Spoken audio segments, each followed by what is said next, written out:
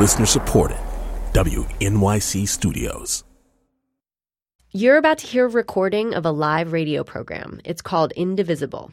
You can listen live and call in 4 nights a week on public radio stations around the country or at indivisibleradio.com. You can also join the conversation with hashtag #IndivisibleRadio or leave us a voicemail at indivisibleradio.com. Subscribe now so you don't miss a thing. Okay, here's the show. This is Indivisible, public radio's national conversation about America in a time of change. From WNYC in New York, I'm Charlie Sykes. This is Indivisible, public radio's live national call-in show for the first 100 days of the Trump administration. And yes, it is still in the first 100 days. And of course, because it is the era of Trump, in the news this week, Russian spies, Susan Rice, social media lit up, the controversy about Kendall Jenner's Pepsi ad, which I'm not going to talk about tonight. But real life has a way of intervening. In Syria, a deadly chemical attack shocks the world. Now, this would be the same world that has said never again after the Holocaust, never again after Rwanda, but has basically turned a blind eye to what is happening in Syria right now. Of course, the North Koreans have fired another missile. Controversial presidential aide Steve Bannon was removed from the National Security Agency, and in Washington, the U.S. Senate moves closer to invoking the so-called nuclear option as they get ready to confirm Judge Neil Gorsuch to the U.S. Supreme Court.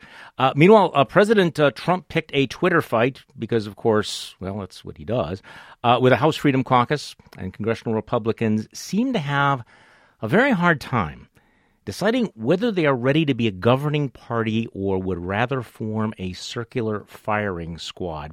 Now, on tonight's show, we have a very, very unusual show. We've got an all-Wisconsin lineup tonight, maybe because Wisconsin has become, the center of the political universe for the last several years. Later this hour, we will be talking live with House Speaker Paul Ryan. And what I want to do is we're going to be asking you what questions I should ask him. And we're going to be doing that. We're going to open the phone lines up in about 10, 15 minutes. In the meantime, though, I want to introduce my first guest, Reed Ribble. Represented Wisconsin's 8th District for 6 years in the House. He was also a member of the House Freedom Caucus. And Congressman Ribble, welcome to Indivisible. How are you? Hey, Charlie, I am doing good. It's so good to talk with you. Well, by the way, happy birthday. Well, thank you very much. I'm starting to feel old. Yeah, well, that happens to all of us. Well, let's talk about what is going on in Washington. You were there, a very, very close associate of Speaker Paul Ryan. You know how the House of Representatives works. You were a founding member of the Freedom Caucus. Am I right about that? You are correct.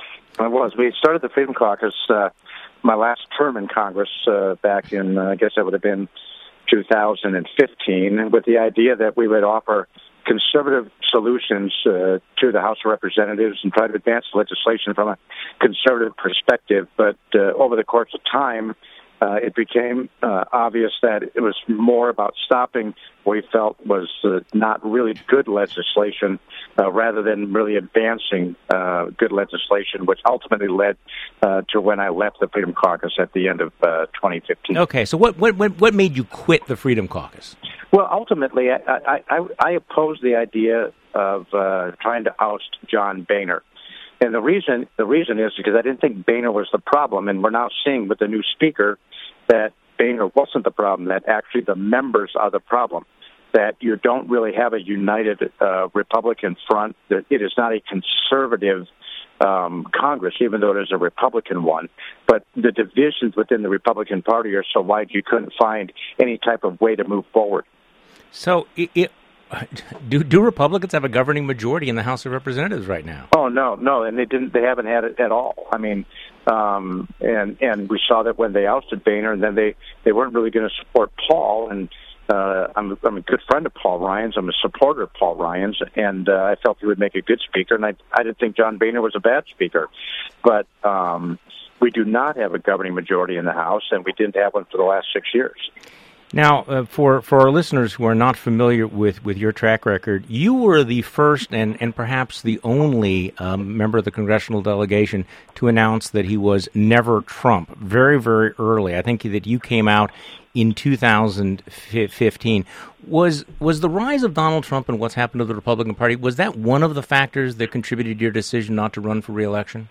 No, it wasn't. It wasn't so much the rise of Trump. The number one factor is, and still is the fact that I wanted to spend more time with my grandchildren. I have a brand new grandson, just a month old here. But I will say this: there was an ever increasing frustration that I had with the process in which the House was running. And by that I mean that there was too much of a top-down system. Members of Congress did not have enough say on legislation, and as a result of that, these factions that you're now seeing, and it really played out in the American Health Care Act, really come to the forefront. Instead of pulling the party together, the process was so bad that it pushed people apart. I'm going to get back to that in just a moment. There's a new Quinnipiac poll out showing that right now President Trump's approval rating is below President Obama's worst poll rating ever. When he bottomed out in 2013, Donald Trump in his first 100 days is already below that with a 35% approval rating, 57% disapprove. 61% say the president's not honest. 55% say he does not have good leadership skills. 57% said he does not care about average Americans. 66% say he is not level-headed. And the president right now is getting a negative 28% approval, 64% disapproval rating for the way that he is handling health care. As someone who was not a supporter, does any of this surprise you? Has it been better or worse than you expected? What do you think's going wrong?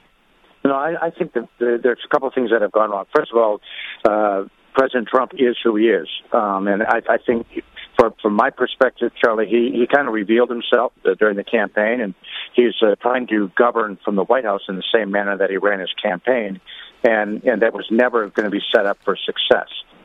Secondarily to that, in many respects, he didn't bring the very best people around him when he went into the White House. And by that I mean, it's not that he has bad people.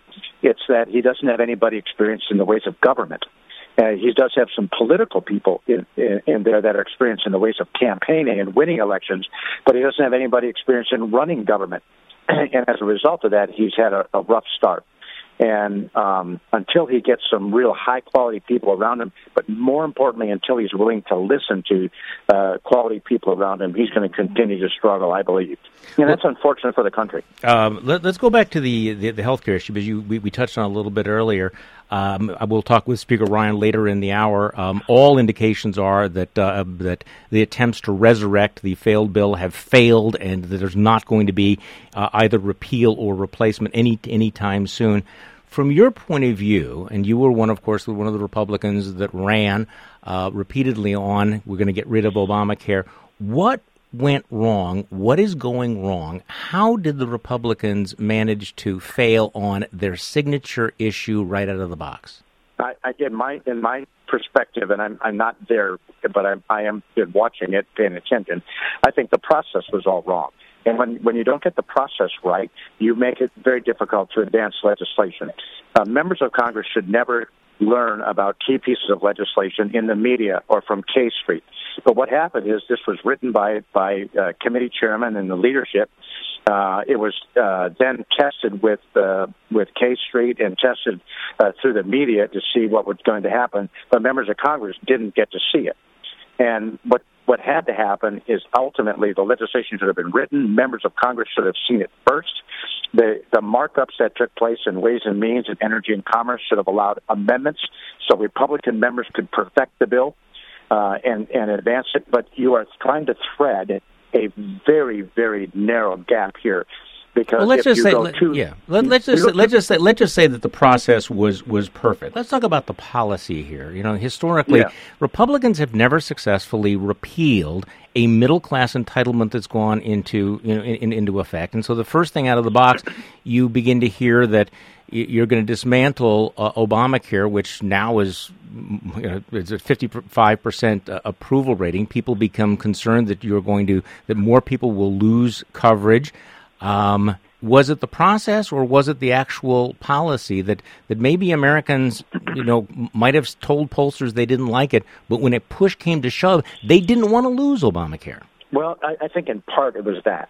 And I actually tweeted that day, stop looking at the people, meaning the members of Congress, start looking at the policy and the process, because that's when it went wrong. And it went wrong in two different places. It did go wrong in policy, and it did go wrong in process. And if you look at the policy, I think maybe what could have happened, because we did repeal Obamacare a year ago, and we got that repeal through the Senate and through the president's desk.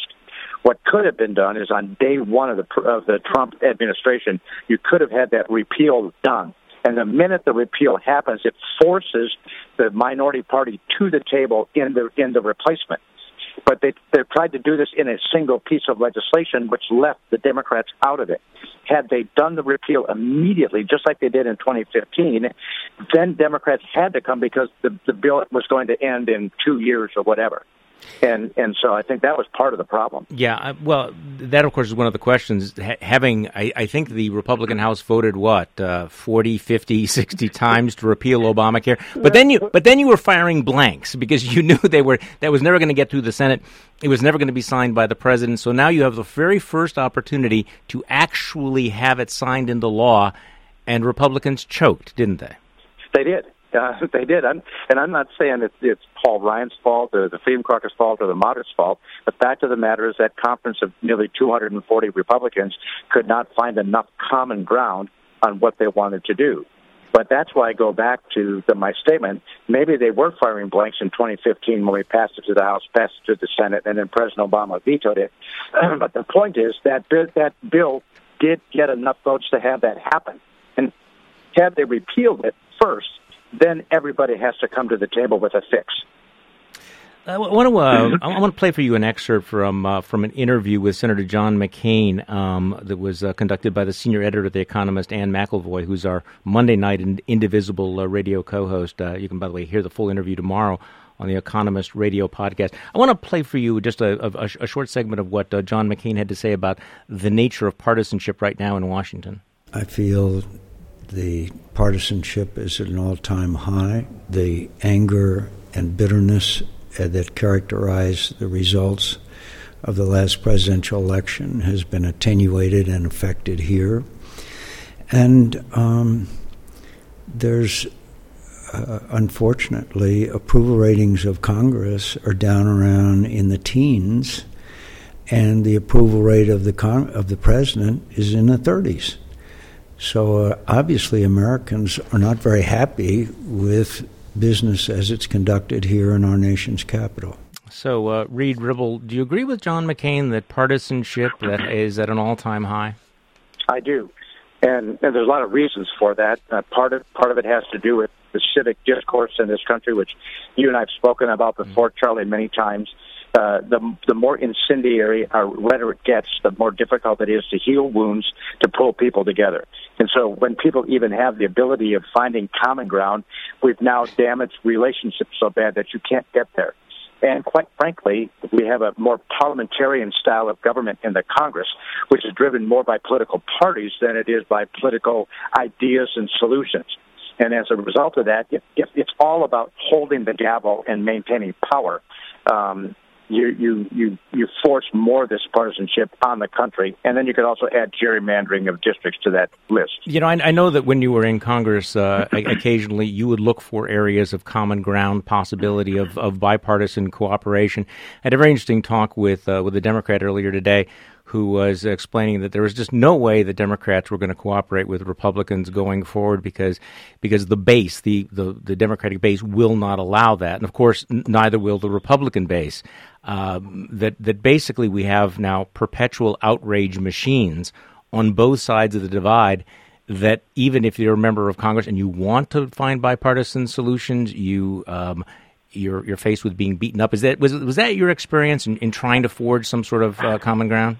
Oh, it was. I mean, when I ran in 2010 during the big Tea Party wave, even though I didn't have a lot of support from Tea Parties in Wisconsin, I won in that environment. And the message I heard repeatedly when I came back to the district from conservatives was no compromise, no compromise, no compromise. When in fact our entire system is designed and developed and was set up by our founders to find compromise, and that if you couldn't find compromise, then you shouldn't move forward. And now what we have instead is one side lording it over the other. And so, and today we've got the exact opposite, where the hard left, the Bernie Sanders group, is now doing exactly what the Tea Party did in 2010. I remember the last time we spoke, you were talking about how frustrating it was to be a member of Congress because there were so many voters who really would not accept anything other than 100%. That in this hyper-partisan world, it used to be that people said, okay, you know what, I'll settle for 80%, or my friend that agrees with me 80% of the time is not my enemy. I think that was Ronald Reagan, correct? Yeah, Ronald Did he say that? That's right. That seems like a completely different era now, doesn't it? Because if you're not 100%, you are a sellout. Did you experience that? I did. I experienced it frequently, and I'm a fairly conservative guy like you, and I believe in principles and holding on to certain principles, but I also believe in the American ideal and this experiment and in this great republic that we live in. And our founders had a lot of wisdom by forcing a system whereby we had to find agreement with the differences. The fights that we're facing today are as common as James Madison, Thomas Jefferson, and those in the early days experienced. And we're just reliving it 200 plus years later. So what happens now, given all the stuff we now sort of set the table? But where does the Republican Congress go on the Trump budget, on tax reform, on things like the border adjustment tax or $1 trillion infrastructure? Do you think that that's going to get done? Well, it doesn't look very likely right now.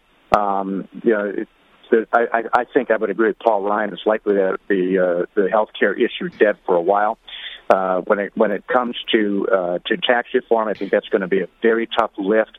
The border adjustment tax is something that a lot of business people, including myself, would typically oppose. And if they try to move that through the Senate, isn't going to touch it. I don't believe that there's enough votes in the Senate to pass it. They've got a lot of work to do, and there's some real soul searching. And even though I'm in a 1-year timer, I'm not supposed to be giving advice to members of Congress. I would say this to your listeners: the best thing that the Republicans in Congress could do is hit the pause button, go back to Baltimore or Philadelphia or wherever they went on their retreat, start over. And they've got to have some real soul searching with each other, and they've got to get everybody in the room and talk it out, figure out what they're going to do next, or it shouldn't be like this for 2 years. Yeah, no, I agree with your analysis, by the way, which means that there's a very real possibility that we could go months and months and months into the Trump presidency without a single major piece of legislation passed. Is that possible, that we would get none of these things done? I think so, because, the budget that the Trump administration sent over to the Congress is a virtual non-starter. Even the most conservative members of Congress wouldn't support it. And so I don't see that that's going to go anywhere. But president's budgets typically don't go anyplace.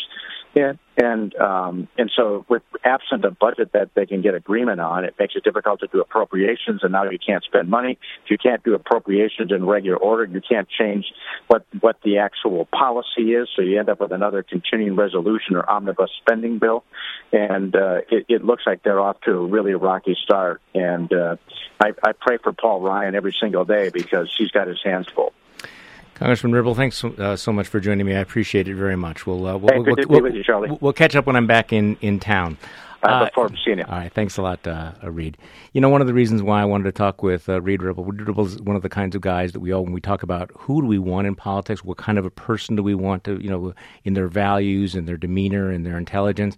He was really one of them, but he's also one of the kinds of guys that is, I think, being pushed out in a certain way. Congressman Ribble represented Wisconsin's 8th District for 6 years. You're listening to Indivisible, Public Radio's national conversation about America in a time of change. I'm Charlie Sykes. Okay, when we come back, we're going to set up what we're going to do later in the program. I'm going to be talking with Speaker Paul Ryan, and I want to hear from you what you would like me to ask him. Stay with us. We'll be right back.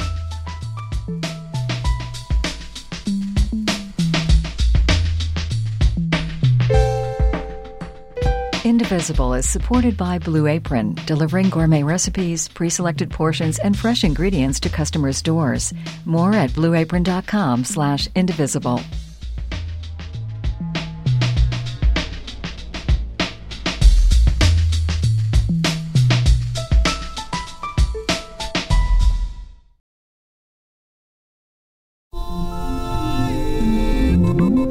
I'm David Remnick, host of the New Yorker Radio Hour. There's nothing like finding a story you can really sink into that lets you tune out the noise and focus on what matters. In print or here on the podcast, The New Yorker brings you thoughtfulness and depth and even humor that you can't find anywhere else. So please join me every week for The New Yorker Radio Hour, wherever you listen to podcasts.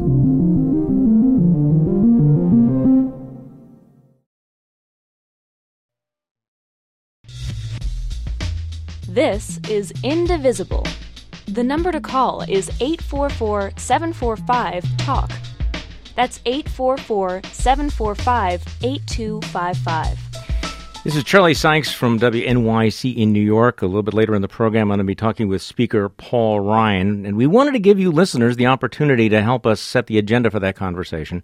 We want to, let's do it this way. I just want one sentence question, one sentence that you would, if you had a chance to talk with the Speaker of the House of Representatives live, what would you ask him? I'm not looking for a monologue, not looking for a speech. One question, and maybe we'll have time to be able to do that. Now, our number is 844-745-TALK. That's 844-745-8255. You can also tweet your question to us with the hashtag IndivisibleRadio. And I want to set it up this way. And then people need to put it in a little bit of context here. I mean, I have known Paul Ryan. I think people probably have figured out right now that I'm a Wisconsin guy. I've figured out over the last 10 weeks that I am a Wisconsin guy. I've known Paul Ryan for probably more than 20 years now. I have interviewed him dozens and dozens of times, but I think this is going to be different. It will be difficult, too. Different because, obviously, this is a different audience, and it's a different format, and I want to have a different approach. I'm somebody that has, in the past, been very supportive of a lot of the things that Paul Ryan did, although he and I obviously went in different directions last year. He made the decision at a certain point that he was going to go with the party nominee. I never didn't make that pivot. So understand where I come from. That I've known Paul Ryan for a very, very long time, but I also want to ask him questions that might be very different from the kinds of questions that he would get, say, on Fox News or conservative talk radio, where I used to be, and also. I think it's legitimate just to raise the question of, why, how he has changed his position. How has he handled this evolution? We can get into the policy. There's no question about it. We're going to go to your calls in just a second. We can get into the policy, but also, I want to be able to discuss, or at least to touch on, how the Paul Ryan from 1 year ago became the Paul Ryan today. Now, today, by the way, I think I told you this. I was talking to my producer. That 1 year ago today was the Wisconsin Republican primary. You might remember that. I certainly remember that, where people thought that Wisconsin was going to become the firewall of rationality for the Republican Party. Instead, it turned out to be a relatively minor speed bump. But there was a very, very clear position by a lot of Republicans in Wisconsin, including Paul Ryan, that has obviously, evolved. I mean, let's go back. Let's play a couple of these sound bites. Ryan was, among leading Republicans, probably the most, or certainly one of the most, outspoken critics of then candidate Trump. Let's just play this from June 7th, 2017, when he's responding to what then Republican candidate Trump had said about a Mexican-American judge. I disavow these requirements. I regret those comments that he made. I don't think... Claiming a person can't do their job because of their race is sort of like the textbook definition of a racist comment. I think that should be absolutely disavowed. It's absolutely unacceptable. But do I believe that Hillary Clinton is the answer? No, I do not. Do I believe that Hillary Clinton is going to be the answer to solving these problems? I do not. I believe that we have more common ground on the policy issues of the day, and we have more likelihood of getting our policies enacted with him than we do with her. But I do absolutely disavow those comments. I think they're wrong. I don't think they're right-headed, and the thinking behind it is something I don't even personally relate to. And then, of course, there was the the Access Hollywood video in October. And very shortly after that, Paul Ryan had a conference call with his fellow Republicans. This would have been middle of October. This is a call with House members. This was published, leaked more recently by Breitbart, Breitbart.com in March. This is what the speaker had to say. This was less than a month before the election. His comments are not anywhere in keeping with our party's principles and values. There are basically two things that I want to make really clear. As for myself as your speaker, I am not going to defend Donald Trump. Not now, not in the future. As you probably heard, I just invited him from my first congressional district GOP event this weekend, a thing I do every year. And I'm not going to be campaigning with him over the next 30 days. Look, you guys know I have real concerns with our nominee. I hope you appreciate that I'm doing what I think is best for you, the members, not what's best for me. Okay, let's go to the calls. If you had a question to ask him, and again, there's really no limitation. We'll be talking with him in the next half hour. Give us a call at 844-745-TALK. That's 844-745-8255. And we'll start off with just one sentence. If we want to expand it, I'll ask you, but you have to have just one sentence. That is the rule. Let's go to Robert from Bethel, Vermont. You are an indivisible. Good evening. How are you? I'm fine. Thank you for taking my call. Back when the Speaker of the House resigned, the Republicans had to beg Mr. Ryan to become Speaker of the House, and he wanted to stay with his family. He wanted to, we had to beg him to become Speaker of the House. So this debauchery of him being the Speaker of the House, dealing with the Trump administration, is a plate that was served to him in his decision to become the Speaker of the House. So I think... Okay, Robert? Yeah? Your one-sentence question. What's the question? What is your question? Your one-sentence question. Okay, great. That's a great question to ask me. Why did he accept the position of Speaker of the House at the time he did? Actually, well, you know what? The question that you actually told the screeners was better, which is, are you disappointed now in your decision to become Speaker of the House? Which is really a fascinating question. I don't know what he would say publicly, but now you do realize why he was so reluctant. You also realize why nobody else wants this job, because you know what the Speaker of the House really involves, what the job is? It is herding cats. And you're seeing how difficult that would be. So I don't know, but I'm guessing that he goes home on a regular basis, and his wife looks at him and says, "What were you thinking back then? How did you think that was going to play out?" No, that really is an excellent question. Okay, let's again. I'm looking for the one sentence the question. Let's go to Rick from is it Chatham, Massachusetts? You're on Indivisible. Good evening. Yes. Good evening. How are you tonight? Good. My question is this, and let me just give a quick preface, then I'll go right to the question. No, go right to the question. Go right to the question. Yeah. Okay.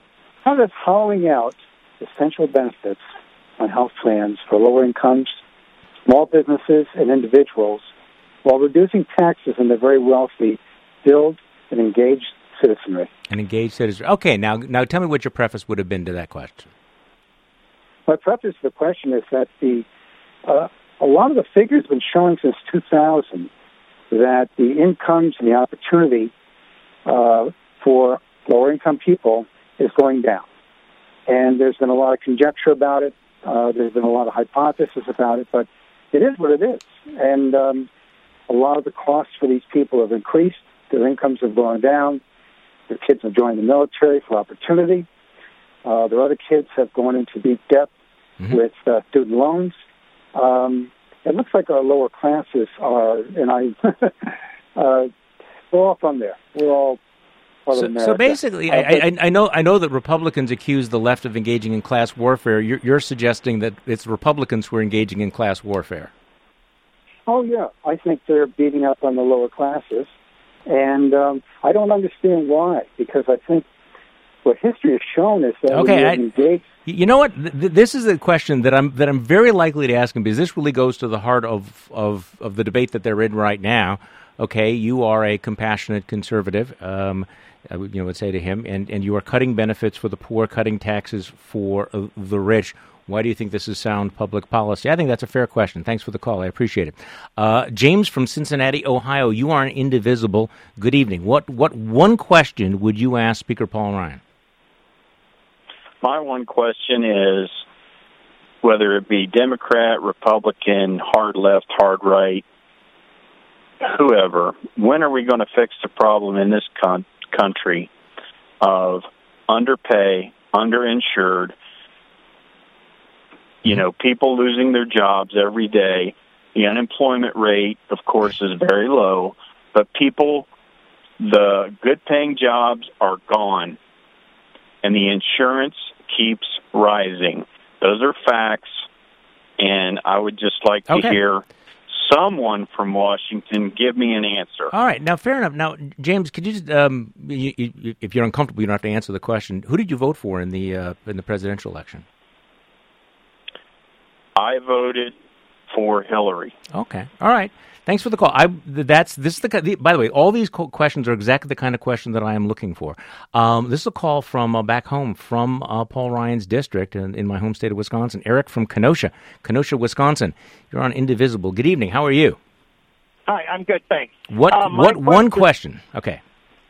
My one question to Paul Ryan would be, given the dollar amounts have been cut from things like the Great Lakes programs to keep the Great Lakes clean and protected, particularly Lake Michigan, which abuts his home district, cuts to the National Park District, cuts to the NEA, given those dollar amounts, while significant to those programs, are such a tiny portion of the overall federal budget, what benefit to the country is there by making those cuts relative to the harm that I think could be very real relative to the Great Lakes, the national parks, et cetera? Fair enough. Just a clarification. Those cuts have been proposed in the Trump budget, but they have not been enacted. They have not actually.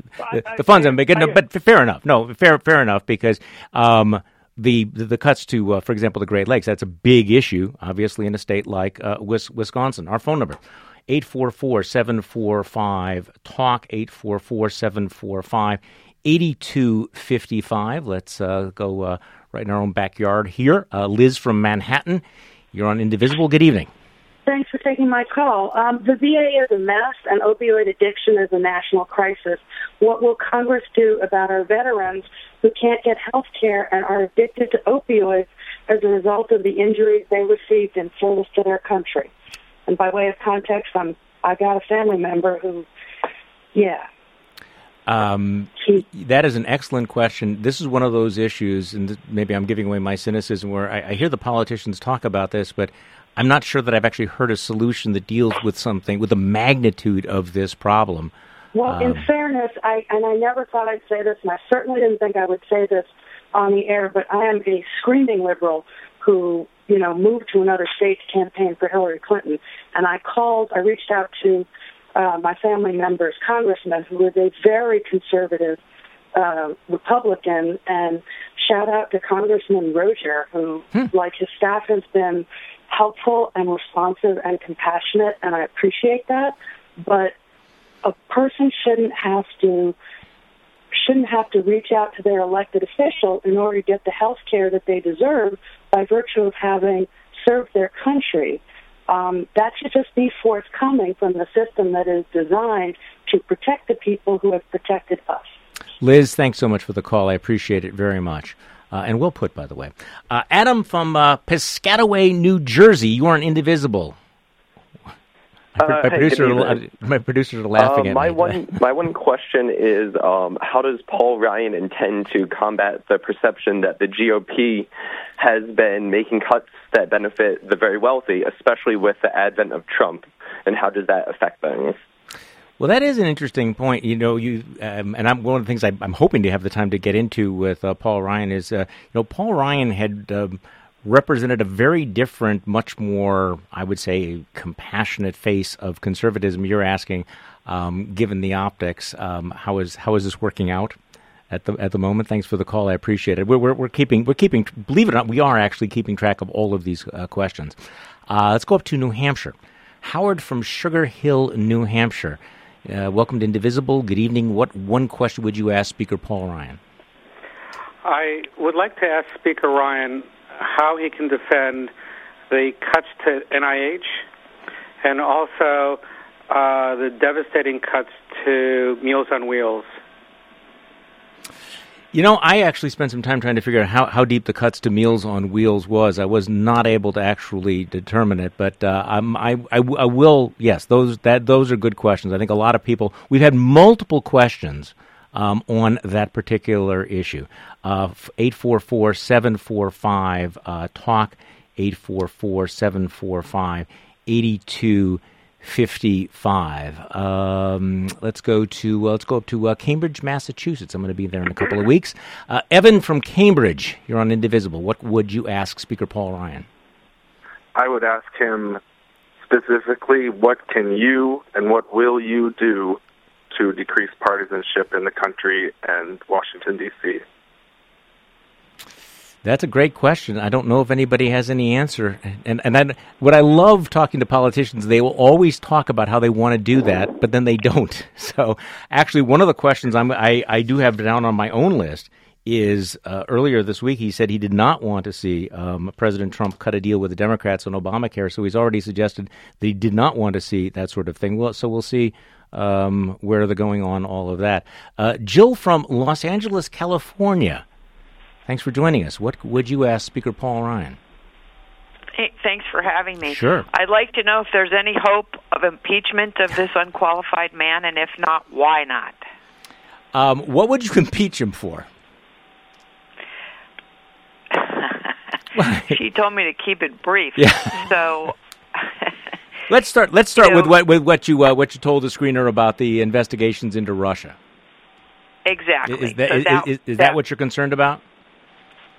I'm concerned about everything, but that seems to be the most impeachable offense at this point, if it's proven to be true. Yeah, that's of course the issue, is that we're living in an era of bipartisan leaks every single day. You get a leak on one side or leak on the other side. I'm in the position of I want to know what the truth is. I really do want to know what the truth is, and I would like to have the truth determined by somebody that is in fact trustworthy. And at the moment, I'm not sure who that is. I'm not sure. I do think the Senate is doing a reasonably good job doing that, but I don't know. Okay, let's go to Pittsburgh, Pennsylvania. Kish, you are on Indivisible. What would you ask Speaker Paul Ryan? Hi, I'd like to know how giving a tax cut to the CEOs of health insurance companies will help our supposedly tanking Obamacare. What would you like to see done with Obamacare? Well, definitely not give tax cuts to the CEOs that make over $200,000. But yeah, I'd like to see it be more affordable, and I'd like to see the poor get more of a tax break, so they can invest it in health care. I know they get credits and stuff like that, but there's so many things wrong with this proposal that to cut hospitalizations and mental health care and all that. I mean, it's just insane what the conservatives are proposing. But I'm just baffled by how can a tax cut to the CEOs that make over $250,000, how is that going to help the deficit they're already crying about with this health care plan? Kish, thanks for the call. I appreciate it. I guess that is all the calls that we have time for. But that went really fast, didn't it? When we come back from the break, we'll be talking live with Speaker Paul Ryan. You're listening to Indivisible, Public Radio's national conversation about America in a time of change. Stay with us.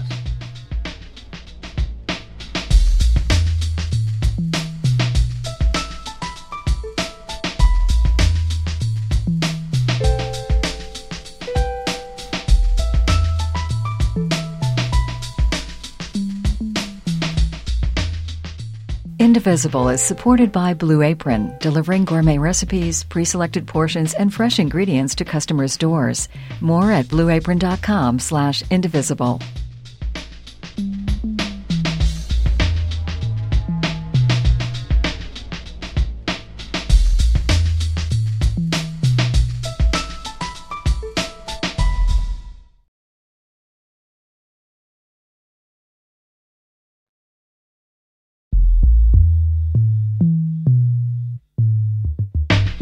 This is Indivisible, Public Radio's national conversation about America in a time of change. This is Charlie Sykes from WNYC Studios in New York, and I want to welcome back my friend, Speaker Paul Ryan to Indivisible. Charlie. Good evening. Are you doing this in New York City? We are not in Kansas or Wisconsin anymore. Good grief. This is like an out-of-body experience. It's nice to talk to you again. It is great to talk with you. So let's just get right. By the way, this is a different world we're in here since the last time you and I talked. Yeah, it is, isn't it? Yeah. So the word on Twitter, where I get all my news these days, say that you were at the White House tonight. Are we going to get health care this spring? And if not, is it dead? Well, no, it's not dead. It's alive, and we're making progress. We've gotten some reforms that we've agreed to, and we're working on some others. So we're making good steps in the right direction. We've got a number of concepts that our members are working toward to improve the bill. It's all about how do you bring down premiums even more. And so we've got some ideas we've already agreed to, and we're working on some others, which will take a little bit of time, just getting the analysis and getting language drafted and further negotiations, but we're making progress. Okay. Well, the polls would suggest that this bill had a 17% approval rating. Everybody likes to say that. But that was before there were reports that Republicans might water down protections for people with pre-existing conditions, grant state waivers on the so-called community rating, which allows insurance companies to charge sick people more. So, right now, are you losing the public relations war? Whatever's going on inside of Washington, have you convinced the American public that you have the right idea? Well, I think the American public who experiences Obamacare does not like Obamacare because it is a collapsing system with skyrocketing price increases, massive deductibles, and the insurers are telling us it's going to get even worse next year. If you're not on Obamacare and you just think of it as just generally health care, then you don't know what to think. Obviously, the Democratic half of this country, let's just for the sake of argument say we're 50-50 country. The Democrats don't like any move to repeal Obamacare. So that's a lot of people right there who don't like what we're doing. And then there's been a debate among Republicans about how best to go about doing this. What's frustrating for us in the House and for many of our members is the only way we can do this is to use the Senate's procedures. It's called reconciliation. It's a budget bill. It's the only way to avoid a filibuster. The problem is we cannot put all of the reforms that we really believe and that we like as conservatives, which are create more patient-centered system, we can't put all of those reforms in a Senate budget bill because the rules prohibit that. So it's that confusion surrounding this bill that drives that. But when you take a look at our entire efforts, it's three-pronged approach. One is this bill, which cannot be filibustered in the Senate. Then it's all the deregulation that the HHS Secretary Tom Price can do to bring market stabilization, bring down prices even further. And then third, those other bills that we believe in that will lower health care costs that have to go through the filibuster, medical liability reform, let people buy insurance across state lines, let small businesses buy insurance in nationwide buying pools through their trade associations.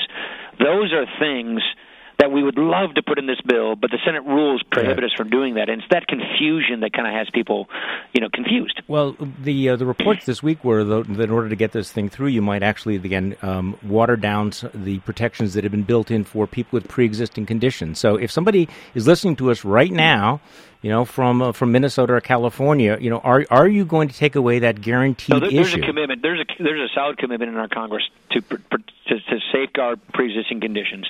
It is all about how do we get prices down while we make sure that people with pre-existing conditions are still covered, are still protected. But it's all about what are the better ideas.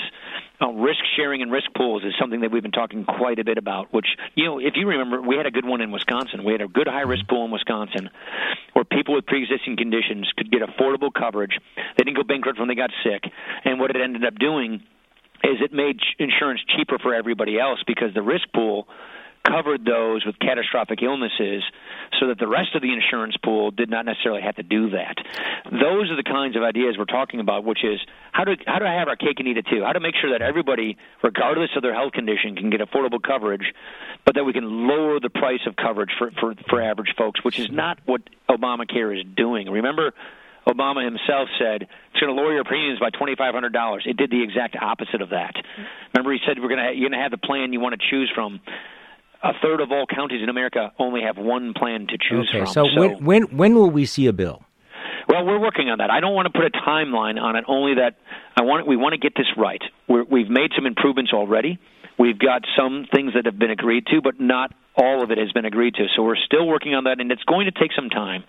So that's why we're taking the relevant amount of time to get it right, to write it correctly, and to get the consensus. We're very, very close in our conference. 90% of our conference was already there. 10% was not. Okay. So we're having the kinds of productive conversations between House Republicans and the White House and other experts that we're consulting. By the end of April? I'm not going to put date on it, but yes, we're moving as quickly as we can, and we obviously anticipate doing that this spring. But I'm not going to put a specific date on it because I don't want to put an artificial deadline on what is really promising good work that's occurring. Okay, I want to share with you some of the questions that we got from the audience and give you a chance, tee them up so you can respond briefly to them. Our first caller out of Massachusetts wanted me to ask you, how does cutting benefits for the poor and cutting taxes for the rich, how is that sound public policy?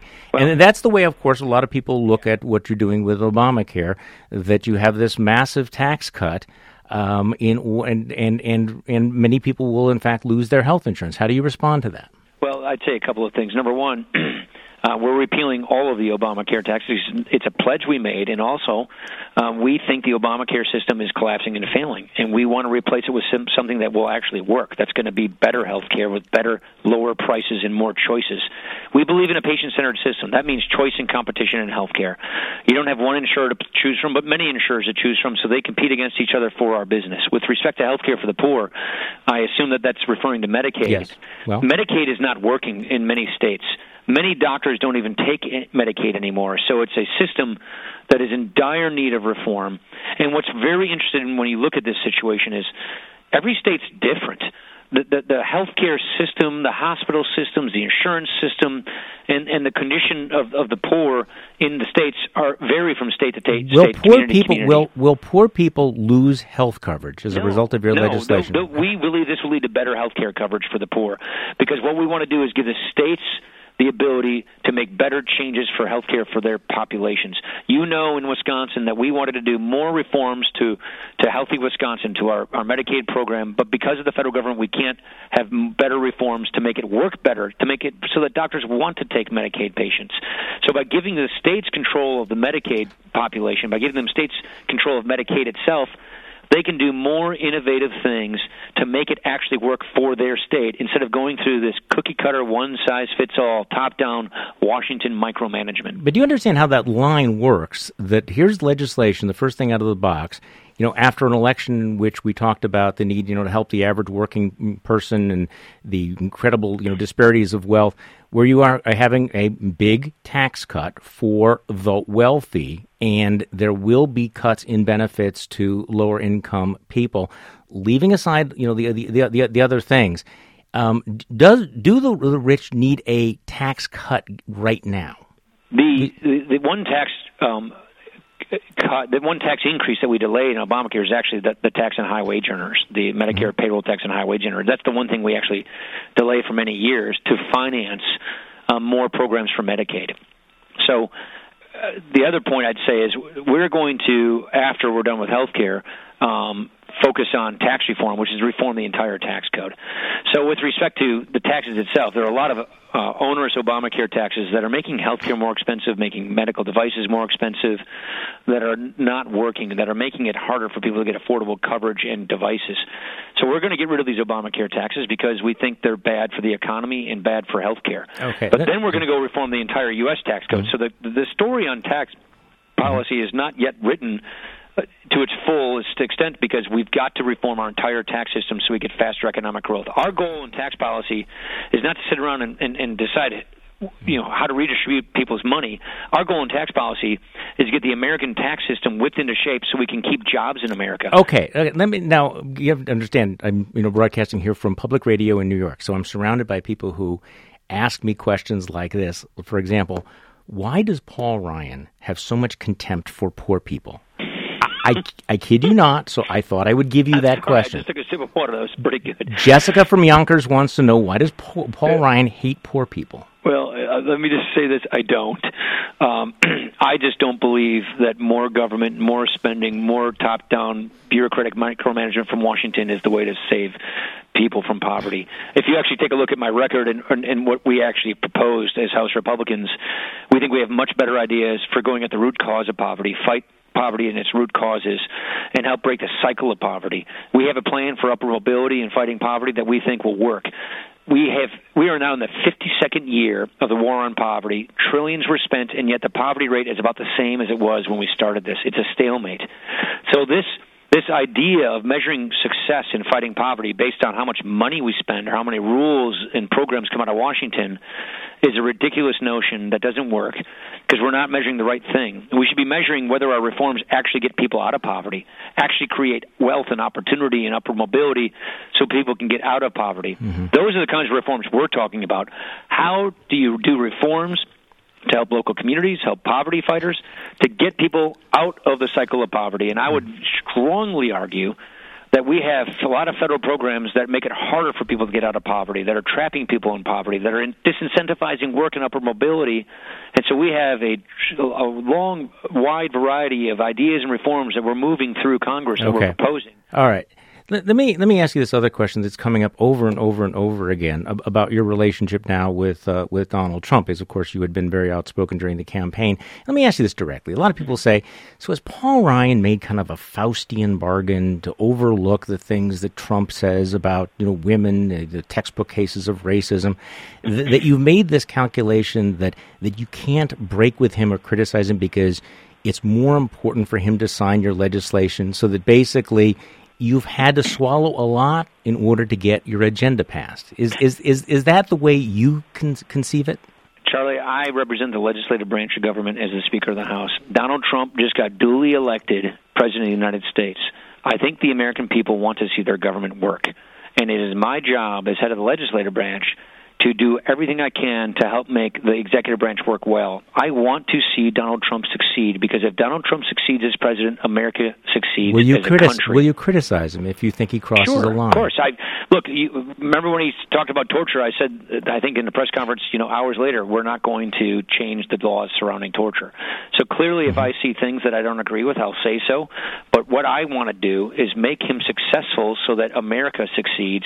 And I also believe that means tackling an agenda that addresses people's problems and improves people's lives. Okay, earlier today, the president had an interview with the New York Times where he made a number of comments, including that people thought that Susan Rice might have committed some crimes, but he also said that Fox News host Bill O'Reilly did nothing wrong in his treatment of women. And, of course, we know that he's paid out about $13 million in treatment. So the president of the United States, the leader of your party, says Bill O'Reilly did nothing wrong. Paul Ryan, do you agree with him? I don't really know what you're talking about. I'm not very familiar with what Bill O'Reilly. I think I remember hearing a few years ago he did some phone conversation, but I can't speak to that. I don't even know what the heck you're talking about, Charlie. Well, we're talking about the New York Times story that documented all of the cases of sexual harassment. And please don't take offense to this, but I don't read the New York Times all that often, and I'm just not familiar with the story. I've described myself. I'm really not. No, okay. I've described myself in the past as a Ryan conservative, and I remember last year it was. You and I talked about this a lot last year. Yeah, no, we did. I mean, there were two very distinct brands of conservatism. Ryanism was for free trade, open immigration reform, was aspirational, it was inclusive. Very, very clear contrast to Donald Trump. So I guess my question to you today is there still a distinctively Ryan brand of conservatism, or have you folded it into the Trump agenda? No, I think what we're trying to do is make both work together. I think what we're trying to do is make these things work together. We have agreed on a common agenda that we're going to work on. We have agreed, first of all, you said open immigration. That doesn't mean open borders. That means securing the border. I've always been for securing the border, and I know you know that. But it also talks about upward mobility, welfare reform. It talks about tax reform, patient-centered healthcare reform. The kind of entitlement reform we're getting with this healthcare bill it's the biggest entitlement reform we've ever had. That stuff I've been talking about for years, and you know that. And so what we have before us is an agreement that we're going to be tackling these tough issues together. Are we different kinds of Republicans and conservatives? Absolutely, you know that. Yeah. But we have an obligation to work together for the good of the country. So we have an obligation to right. try and make this work so we can advance our common goals and principles. And that's so Twitter, the president's Twitter account, making your life easier or harder? I actually don't read it. I am made aware of some of them every now and then. It depends on the tweet. Ask me on a tweet-by-tweet basis. There's kind of a Paul Ryan bubble. No. You have staffers who keep you from reading things. Yeah, I just take, as a general rule now, I don't go on Twitter. We had a bunch of questions about the budget, the proposed budget, including the one me to ask you. So, how do you defend cutting money to the NIH, cutting Meals on Wheels, cutting programs for the national parks and the Great Lakes? I haven't heard what your comments were about the president's budget cuts. Yeah, I actually support the NIH. I helped broker the agreement to do what we call the Cures Act, which was an agreement to increase NIH funding because we cut spending in other areas for that. So I'm a big fan of the NIH. That's a specific point I'll make. But the budget they sent us is a budget that we're going to look at and process, and Congress will do its own work on the budget. So this is just the beginning of the process. There are clearly domestic discretionary spending programs that I think are wasteful, duplicative, bloated, that need to be cut. So you know me, I'm a budget hawk. I think there are a lot of things that should be cut back. I think there are a lot of reforms that are desperately needed. But I also think we need to focus on what we call mandatory spending. And that's an area where I think we need to These find are the entitlement savings. programs. Yeah, the entitlement. That's where I think we need to find spending for things like the military and the rest. So what happens in the new presidency of any new president is they don't give you a complete budget up front because they don't have the time to assemble one. So what we saw is what they call it the skinny budget. We just saw a piece of their budget, and they didn't want to show an increase in the military that's not being offset. But they haven't shown the rest of their budget. And Congress will take all of it under consideration and proceed with our budget. We do believe there's a real problem with our military. It's been hollowed out. It needs to be rebuilt. But we've got to pay for that spending. And so this is one way of paying for the spending that they've suggested. Congress is going to look at a whole bunch of different ways so that at the end of the day, we're paying for the spending. I wish we had more time. But Speaker Ryan, I want to thank you so much for joining me again on the radio. You know, it's been nice. You're sitting in New York doing this now, aren't you? I am. Wow, that is just I just never thought I'd talk to Charlie Sykes sitting in New York doing a radio show. I never thought I'd be talking to Paul Ryan, the Speaker of the House of Representatives. So we are even. Thanks so much, Paul. I appreciate it. Charlie. Take care. So that's all for tonight. That went fast. Tomorrow night, host Kerry Miller of Minnesota Public Radio will talk about the idea of the American dream if we all share the same idea of what it is and how that affects our democracy. I also want to let you know about a project that we're doing here at Indivisible. We are partnering with StoryCorps on something that will hopefully help us get out of our bubbles, at least a little bit. So we're asking you to sign up to interview somebody in your own life with whom you disagree with politically and with whom you're on speaking terms. If you'd like your pitch, StoryCorps will help you produce, if you like, will produce the interview, and you'll come on the air to talk about it. You may have somebody in mind that you want to interview. You may want us to partner with you, to hook you up with somebody.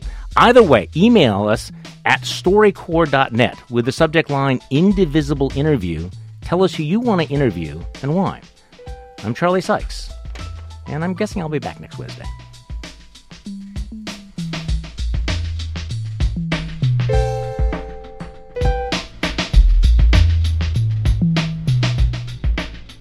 Support for Indivisible is provided in part by Emerson Collective, the Ford Foundation, and the Jacob and Valeria Langloth Foundation.